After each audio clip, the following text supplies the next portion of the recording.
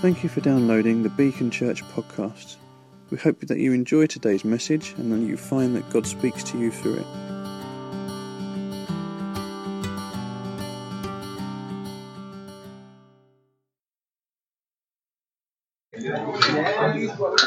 We're going to start actually by just praying briefly for Pauline, who's hurt her back this morning, and Owen found her kneeling at the bed. I think he thought perhaps she was in intercessory prayer, but she wasn't. She'd hurt her back really quite badly and had to then be helped back into bed. And so, why don't we just stand for a moment and just pray for our leaders in prayer for Pauline.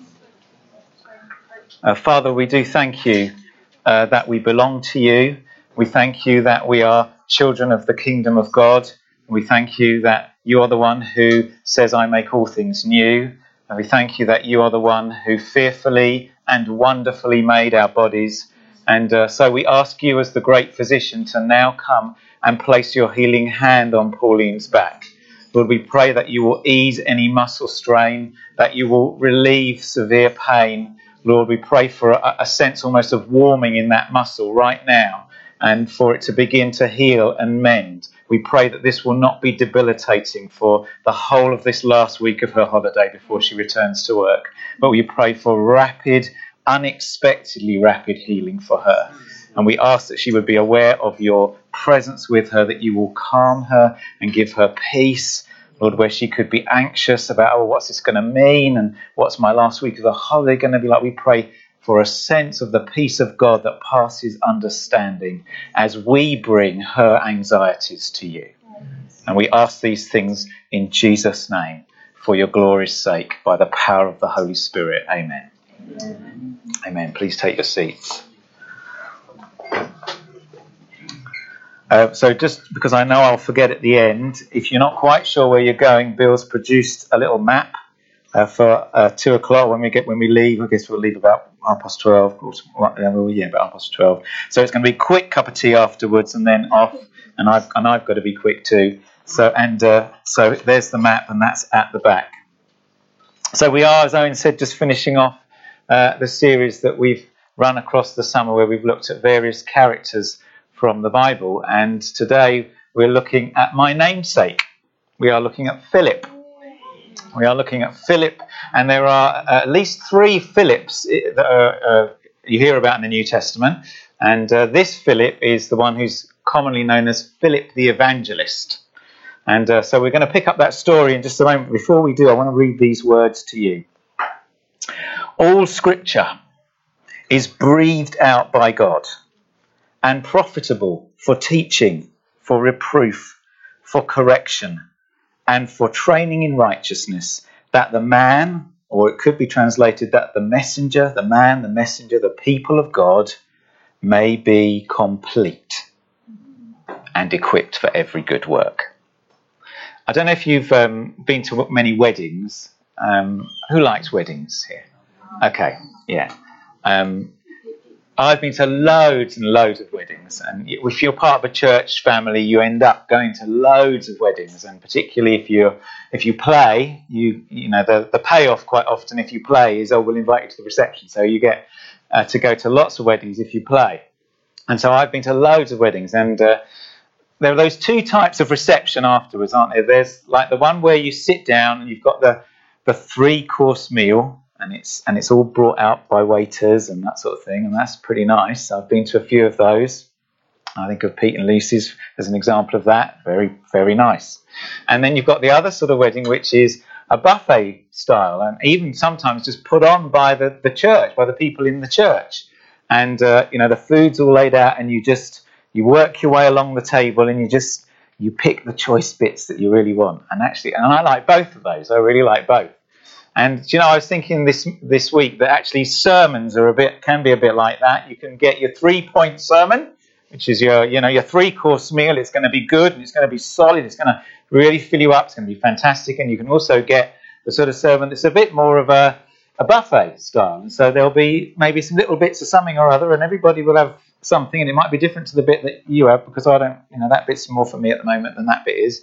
And today's is a little bit of like that. It's a bit more of a buffet than a 3-course meal. I'm just just preparing you for that. Because we're going to look at the life of Philip, and we've got half an hour to do it. So it's going to be more of a buffet than a 3-course meal.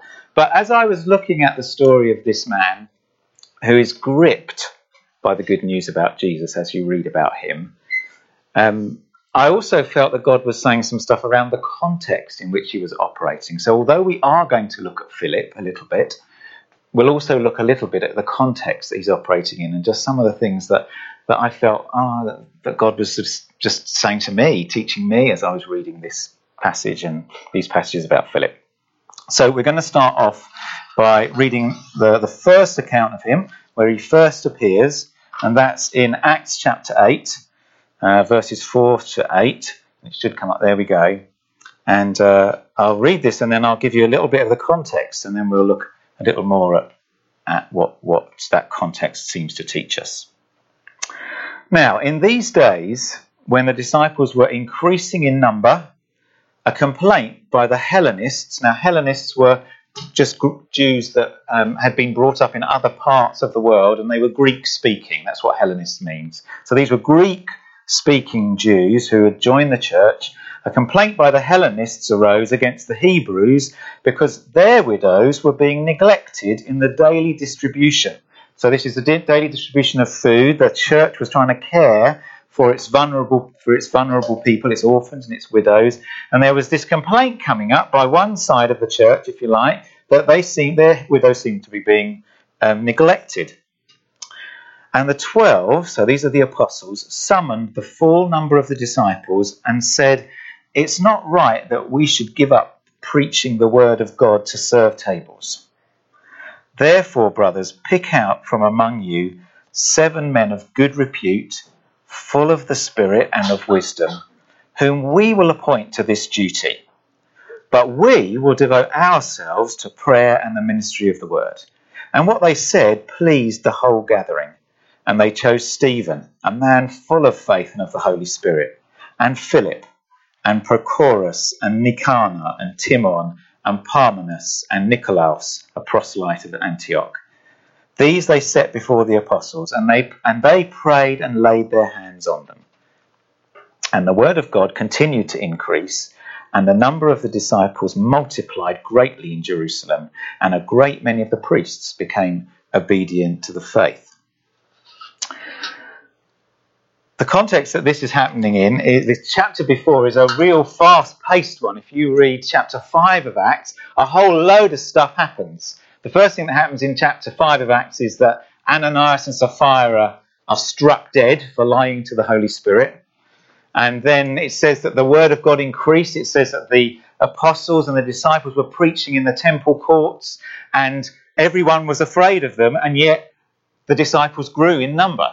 It's this thing where they're a bit afraid, but actually the church continues to grow. Chapter 5 talks about miracles. It talks about the shadow of Peter as he's walking, falling on people and them getting healed. People would put people along the roadside just so his shadow could hit it. It talks about, he uses the phrase, multitudes of men and women became disciples. It is fast-paced. The church is growing like crazy. And then you get this rather odd passage, beginning of chapter 6, where it talks about a complaint within the church. And you know what? As I read that, I thought, well, yeah, I think if I was a leader in the church at the moment, this thing is just exploding. We are getting such favour from God in terms of our evangelism. And there's a bit of a complaint. Sorry? What? Sorry, you're complaining? You're not... What? Can you not see what's happening? I'd be tempted, I think, to say to the Hellenists, I know, okay, I know your widows aren't big. Yeah, but look what's happening. Look what's happening. The gospel's going forward. The church is growing. Really?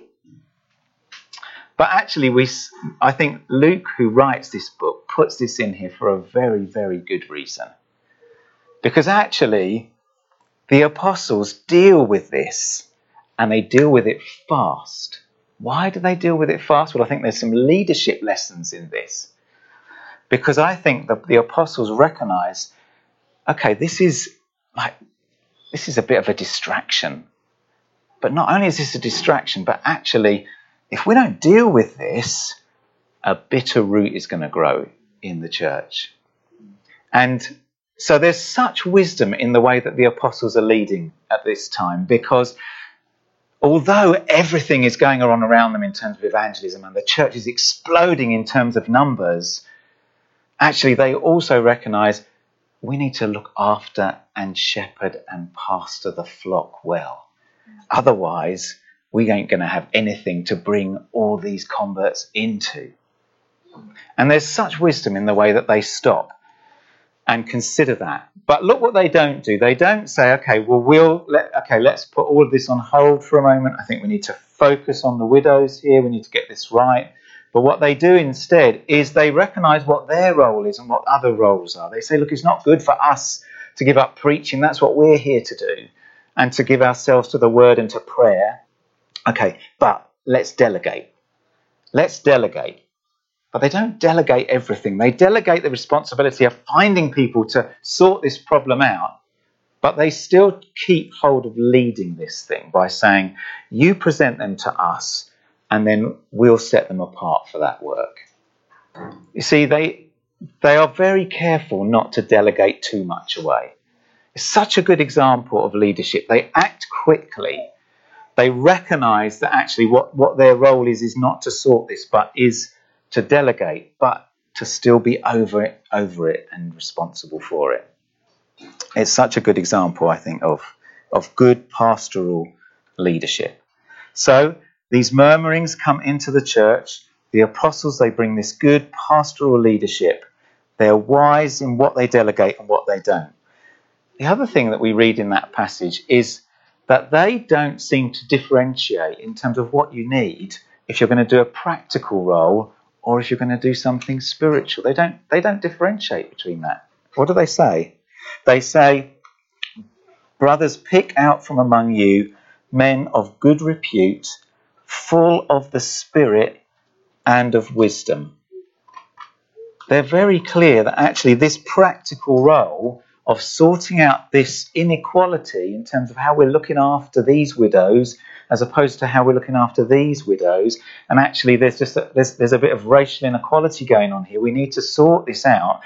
So who should we find? Okay, well, let's find someone who's got a good logistical brain, who can just sort out get to the heart of the problem, someone who's good, really managerial, someone who's got some of those soft people skills so we can just smooth the waters over here. They don't actually do that at all. They don't ask for specific skills. They don't look for people who have got a particular experience or a background. What they say is, okay, let's find people, church, who you think have a good reputation, who you think well of, who you can say, yeah, we think these guys are full of the Spirit and they've got wisdom. And let's choose them. You see, that's the qualification. Don't ever feel that you're disqualified from serving, because actually the qualification here is character, and it's anointing by the Spirit, and it's a sense of wisdom. It's not necessarily a specific gifting. It's character that they're looking for. So that's what they're looking for in terms of, if you like, the qualification. And then the equipping to do the job, well, that's something that the leaders of the church, the apostles, they take that back and they say, right, this is our role now. What do they do with these 7 who've been identified? They call them forward and they pray for them and they lay hands on them and they set them apart for the work. You see, sometimes, I don't know about you, but if there's something coming up and there's a role that needs to be done, and I think, well, I'm not sure I've got the skills for that. But actually what God looks for is he looks for character. He looks for those who've got good reputation among the church, who are full of the Spirit, who've got some wisdom. And then he equips them. He equips them to do it. You know, that's so helpful, isn't it? When we can feel, I just don't know, God, if I'm up to this task. And actually God says, well, no, I do that bit. I do the equipping. And the apostles pray. And they lay hands and set these people apart. It made me think, actually, about how we do that when there's a role to be filled. It's really important for us to see this as spiritual and not practical. Caring for our kids on a Sunday morning. Well, let's choose people who are good with kids and, Yeah, okay, that's good to do that. But actually, this is a spiritual role. The welcome team, well, let's choose people who've got good interpersonal skills. And yeah, important to that. But actually, no, this is a spiritual role. We need to pray. We need to set people apart. Because the kingdom works completely differently to how the world works. And isn't that wonderful? Because it means when you and I don't feel equipped and we're trying to make an effort to make a good impression, and you know how horrible that feeling is, when you're trying to make a good impression and you're stressed about it and you're slaving away and you're trying to think through in your head, what's my line going to be? How am I going to present myself here? And God says, no. I equip you for what you need to do what I've asked you to do. Always. I equip you. If I've set you apart, if you've been recognised to do this and you've been set apart, I'll equip you. Such wisdom in the way that they just deal with this. And this is then when Philip comes into the story and we read that he is one of the 7 who's chosen. And I guess with all these guys, and particularly with Philip, as we look a little bit more in a moment about some of the other things that happens with Philip, there are 3 words, I guess, that really came to my mind as I looked at him. He was willing, he was available, and he was obedient. He was willing, he was available, and he was obedient. If you'd have said to Philip a few months before this happened, what do you feel the call of God is on your life, Philip? Do you feel a call? I don't know what Philip would have said, but I'm pretty sure that he wouldn't have said, yeah, my call that I've felt really since I was a young lad, and I've had it prophesied over me a number of times, is to wait on tables. It just is. That's my calling. It's to sort out issues with old widows and to wait on tables. That's been my calling ever since I was a child. He wouldn't have said that because how was he to know that was going to happen? But what Philip was he was willing, and he made himself available. And then when it became clear, when the people said, do you know what, we think you could be good at this, we think we'd like to choose you, he makes himself available. He makes himself available. Do you know, I found that quite a challenge myself. I think sometimes we can think, well, I just think that's not quite my thing. I'm not sure I should be doing that really. But there's something about making yourself willing and available when something comes your way. Ecclesiastes talks about whatever your hand finds to do, do it with all your might. Whatever your hand finds to do. Yeah, but I'm waiting because I just feel the call of God on me is to be an evangelist, and I'm just not sure how waiting on tables is going to help me with that trajectory, to get to being an evangelist. So actually, thanks for the offer, but I'm going to say no to that. I mean, I'm just not one of those practical guys. I need to be in the Word, and I need to be doing some courses on actually how to share your faith. So I've booked up some of those, but it's not part of my trajectory. But actually, no, Philip didn't do that. Whatever he found his hand was there to do, he did it with all his might. He did it willingly. There's a lesson for us, isn't there? So helpful. The Bible is so helpful. I found that challenging myself. There's that sense, isn't there, where it's here am I, send me. And now that passage that comes from Isaiah, where Isaiah, it starts off by saying, I was in the Spirit on the Lord's day, and Isaiah's there, and he says, and he had a vision. In the year that King Isaiah died, I saw the Lord. And he has this amazing vision. And then out of this amazing vision of the Lord comes this, okay, here am I, send me. And one of the things that we should pray for if we don't feel like that, and regularly I don't particularly feel like that. I don't feel, Lord, here am I, send me, a lot of the time. The thing to pray for then is to pray that you'd be gripped again by Jesus. When you look at Philip's life, he is clearly a man who is just gripped by Jesus. And that makes him willing. When I came back to God after a period of being away and went through a prodigal son type experience where I just felt his forgiveness and his acceptance again after some years of just really not living a good and godly life. I was willing to do anything. I tell you, I was. I came back into church life. I was accepted again by him, and I was just willing to do anything because I was just gripped again by, oh, God. You know, Isaiah in that passage is gripped because the angel brings a coal and touches his lips and says, you're clean. Because Isaiah says, woe is me.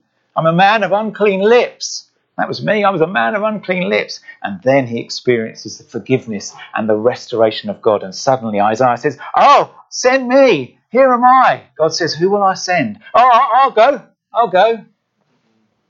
It's a bit like this is what's happened with Philip too. He's just gripped.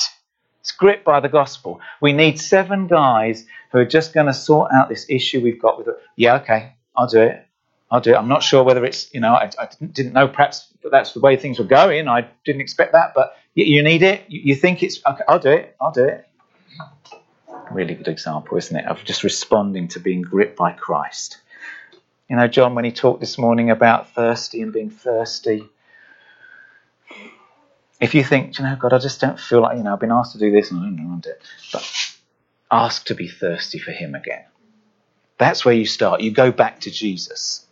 When you're feeling like, I don't feel I've got the energy to do stuff. I'm feeling a little bit out of stuff. I feel a bit disillusioned with my faith. What should you do? You should just go back and say, Lord, make me thirsty. Make me thirsty. He'll always hear that prayer. He knows how we're formed. He remembers that we're dust. Our God is good to us. Philip was willing and he was available. And then, it's really interesting that at the end of this passage, this is what it says. Can you just bring up that first slide again, Bill? So look at the last bit there. It says there that they set aside these 7 guys to sort out the problem with the widows. Yeah, this is not going to be particularly significant on the onward march of the kingdom, is it? But, let's get it sorted. Don't you believe it? Isn't it interesting that the next passage says, and the word of God continued to increase, and the number of disciples multiplied greatly in Jerusalem, and a great many of the priests became obedient to faith. Do you know, I think Luke writes that there because he's specifically saying, look, that problem needed to be sorted out. These guys were willing. Do you know what? This could have caused a huge distraction. It could have brought disunity into the church. It could have brought a toxic, bitter root. And it needed to be sorted. And when it was sorted, and the word of God continued to increase. Do you know? It's really important, isn't it, that we always, do you know what? As individuals, when Paul talks about don't let a bitter root grow up, it's right for us to act quickly and fast. Do you know, Owen's really good at that. I remember when he was a governor of the primary school that I worked at, he was chair of governors. And sometimes we would have just vexatious parents, who would come in. You remember vexatious parents, don't you, from your days as a head? Vexatious parents would come in and you just think, oh, for goodness sake. And I was on the other side of this. And I remember sometimes being a bit frustrated because Owen would say, hang on a minute. As chair of governors, his role is different to mine. And he would say, hang on a minute. Before we dismiss it, okay, their attitude might not be helpful. The way they've communicated this might not be helpful, but there might be a germ of truth in this that we need to listen to. Yeah. Okay, all right then. He's very, very good at that. So we're blessed in having someone who actually doesn't let this sort of thing fester. If this sort of thing comes up, murmurings about the creche. Right, okay, we need to find another building. We definitely need to find another building. Yeah, but Sundays, the main meeting's going fine, isn't it? Intimacy, it's wonderful. I mean, there's a bit of murmuring with the creche, but no. No, he's really good at this. Do you know, it's such a leadership lesson for us, isn't it? To deal with stuff, to not back off from it, but to face it head on, to know that there'll be grace and equipping to do it. And certainly anything that's likely to be good ground for a bitter root to grow in, it needs to be ruthlessly dealt with. And that's what they did, and this was the result. The word of God continued to expand and to grow, and many, many became saved and became Christians. And then after this, the next chapter, which we won't look at, goes into Stephen's martyrdom, and suddenly, within a few verses, everything changes. This church that's been expanding and growing, all the excitement around, even some of the priests were becoming, can you imagine that? It'd be like us saying, we've got a couple of imams who've even, whoa, amazing, and the stuff that's going on is just incredible. And then all of a sudden, everything changes, almost overnight. In fact, it does almost change overnight, because Stephen shares his faith fantastically and is martyred, and it then says, then the church was persecuted and it scattered. So this fantastic work that's been going on, this growing church, suddenly it gets scattered. And you know what? It's easy for us who know the end of the story to read that without actually realising what that really meant. Because that chapter 7 that talks about the scattering of the church, it says that Paul was causing havoc. The Bible uses a really strong word. It's causing havoc, destroying, all those really strong words about what Paul is doing, and talks about Christian men and women being dragged from their homes and thrown into prison. And we can read that, and it just seems such a long time ago that sometimes, I don't know about you, but you don't quite read into that what the effect of that must have been. I was thinking this morning, that probably meant that, Bill and Jen were pulled out and dragged into prison, and Sam and Jerry, what's happening to them? Families would have been completely and utterly disrupted. The church was scattered, this glorious church that's been growing, and it was just completely scattered. Somehow the apostles seemed to manage in hiding to sustain Jerusalem, but this fantastic church that's being built here is just completely ashes. It's scattered. And if you were part of that, wouldn't you be thinking, God, what are you doing? Why are you allowing this? Why are you allowing this? Families torn apart, in prison, this church that you were building just scattered. What is this all about? What is this all about? Sometimes it's helpful for us to remember God is always sovereign. He is sovereign in this. I'm sure the enemy was laughing all the way home. He was thinking, I've destroyed this embryonic faith in a moment, thinks Satan. But, God's church, the gates of hell will never prevail against it. That's the truth. They'll never prevail against it. And what happens is that we know that scattering is responsible for actually bringing about, we'll look at it in a minute, for bringing about the prophecy of Jesus, who says you're to go to Jerusalem and to Judea and to Samaria and to all the ends of the earth. That's what it says. You think of a country like China in the 1960s, Chairman Mao, one of his greatest missions was to crush the church. To crush the church in China. And if you'd been living in China in those days, it must have been horrendous. And I guess Chinese Christians may well have been thinking, God, what are you doing? What are you allowing to happen? And now we read that there are estimates of 100 million Christians in China. The estimate is that it will soon outgrow the Protestant church in America. It's amazing, isn't it? Because the gates of hell will never prevail against the church of Jesus Christ. And it's good for us to remember that. As I read this passage, I felt challenged because, I don't know about you, it's sometimes quite depressing when you look at what's happening to our country that had all of its laws built on the Bible.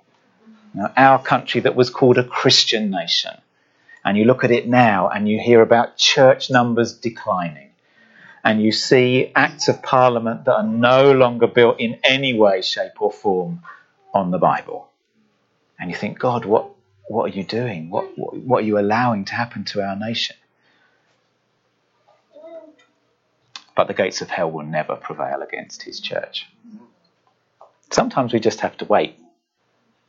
Like we've had to wait for a building, but the gates of hell will never prevail. Things may become messy and dark and confused, but nothing thwarts the hand of God, and no weapon fashioned against him will stand. And this is what we see. God remains sovereign. God remains sovereign. So Philip, this man who's just been willing to wait on tables, is now in the next phase of his life going to be used to fulfill the prophecy of Jesus about the gospel going forward. And we'll just read this passage briefly, and then we'll finish with this bit. So let's just read this bit about Philip and the Ethiopian eunuch. So Philip goes to Samaria, and it says in the Bible, we won't read this bit, but it says in the Bible that as he goes to Samaria, the people listen, and he begins to teach, and there are miraculous signs and wonders that follow his preaching. And the whole of Samaria is caught up. It says the whole of the city in Samaria that he went to was rejoicing, so much so that John and Peter are sent down from Jerusalem to pray for this burgeoning church in Samaria. The prophecy is beginning to be fulfilled. Perhaps at last Philip's thinking, now I can see. Okay, now I'm on my trajectory. Now I'm motoring. Yeah, that the whole city's with me. Fantastic. Okay, now we're going. Now this is my mission. This is where I was heading. And then an angel comes. Let's see what it says. Now an angel of the Lord said to Philip, "Rise and go towards the south to the road that goes down from Jerusalem to Gaza." This is a desert place. And he arose and went. Now, we won't read the rest of it at the moment, because just for a moment, can you imagine what that was like? This guy's ministry is just ballooning and exploding, and now God says, yeah, just go to a road. It's not even a place. Yeah, go to a road. And by the way, it's a desert place. And it's about 50 to 70 miles away from Samaria. So when you read the commentaries, they say it was an arduous journey. And this guy whose ministry is just beginning to really explode and develop is now being sent to a road in a desert.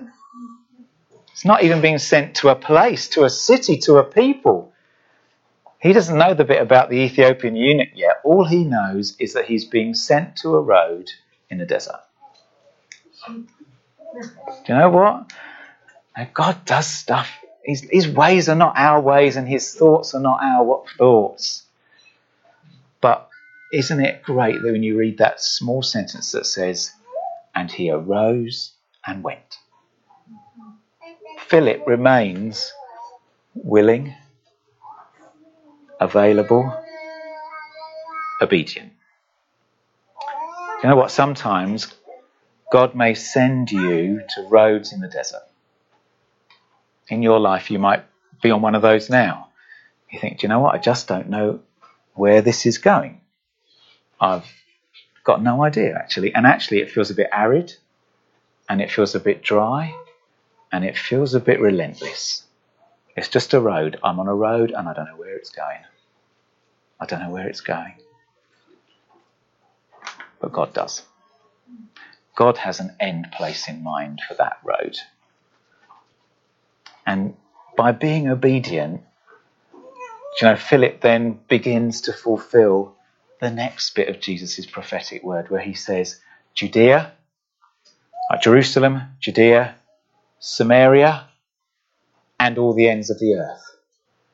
Because who is he destined to meet on this road but a guy from Africa, who is probably going to take the gospel into Africa, the Ethiopian eunuch, because he was willing and he was available and he was obedient. We won't read the whole passage because we're getting near to 12 o'clock. God uses a man who waits on tables to fulfill the prophetic words of Jesus. And then it says, after this, after he's met the Ethiopian eunuch, it says, in all the towns on the way to Caesarea, which is where he ends up settling, he preaches the gospel. This guy's gripped. And the last time we encounter Philip, is in Acts 21. And there's just one short sentence about him. And this is about 20 years further on. And after he's met the Ethiopian eunuch, God's Spirit whisks him away and he begins a journey up to a place called Caesarea, which is where he settles. And 20 years later, towards the end of the book of Acts, in Acts 21, we read about Philip having 4 daughters who all prophesy, and Paul, on his final journey towards Jerusalem and prison, stays at Philip's house.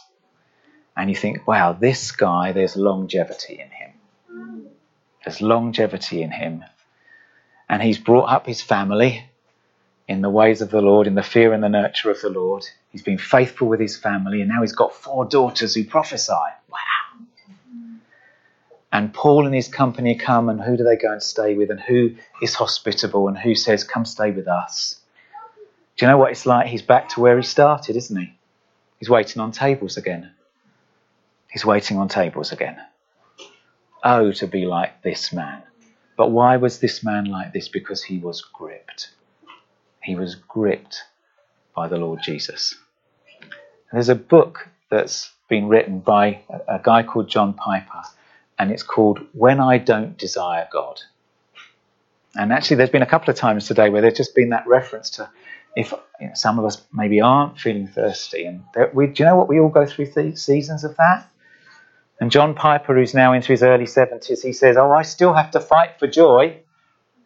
And he's written this book. It's free to download, and it's just called When I Don't Desire God. And it's just full of some really good practical ideas about what you can do when you feel like that. Do you know what? If you feel like that at the moment, you think, I just don't have that sense of desire for God at the moment. I'm not thirsty for him. Do you know what? He knows. He's not angry. He is willing. He is willing. Come back to him. Ask him. Make me thirsty again. Now, Philip clearly, all the way through his life, was gripped by this man, Jesus Christ. And that's what makes being willing to say, here am I, send me, so much easier if we're gripped. If we're gripped with him. So if you know at the moment, in your spirit, do you know the whole willingness thing, Lord? I'm just not sure it's there at the moment. What you need is not to be disciplined. You don't need someone to give you a stiff talking to about responsibilities in the church. What you need is to come to the one who says, I'm willing. And you need to come to him and say, oh God, Lord Jesus, grip me again. Grip me again. I tell you, once you're gripped again, then you're willing. Yeah, Bible says those who have received not much love, they love little in return. But when you are reminded again of how much you are loved, then you love back in return, willingly, gladly. He was a man who was gripped by the Lord Jesus, and he was a man who was available and willing and obedient. May we be the same, gripped by the Lord Jesus and available and willing and obedient. Amen. Let's pray.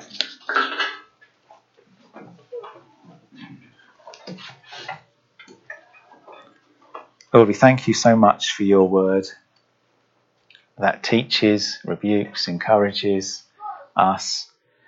It's your word that helps us to be complete.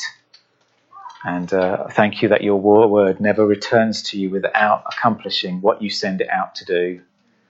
And we pray today that all the words that we've heard across the whole of this meeting, through worship and through hearing your word, your written word, we pray that it will continue that process of making us complete, that you will use it to make us complete and to equip us for every good work. And so, Lord, be glorified and honoured and in our lives. And as we go about this next phase, Lord, as we begin to think about moving and looking at a new venue and a slightly different locality, oh God, we ask, go with us. Keep us full of faith.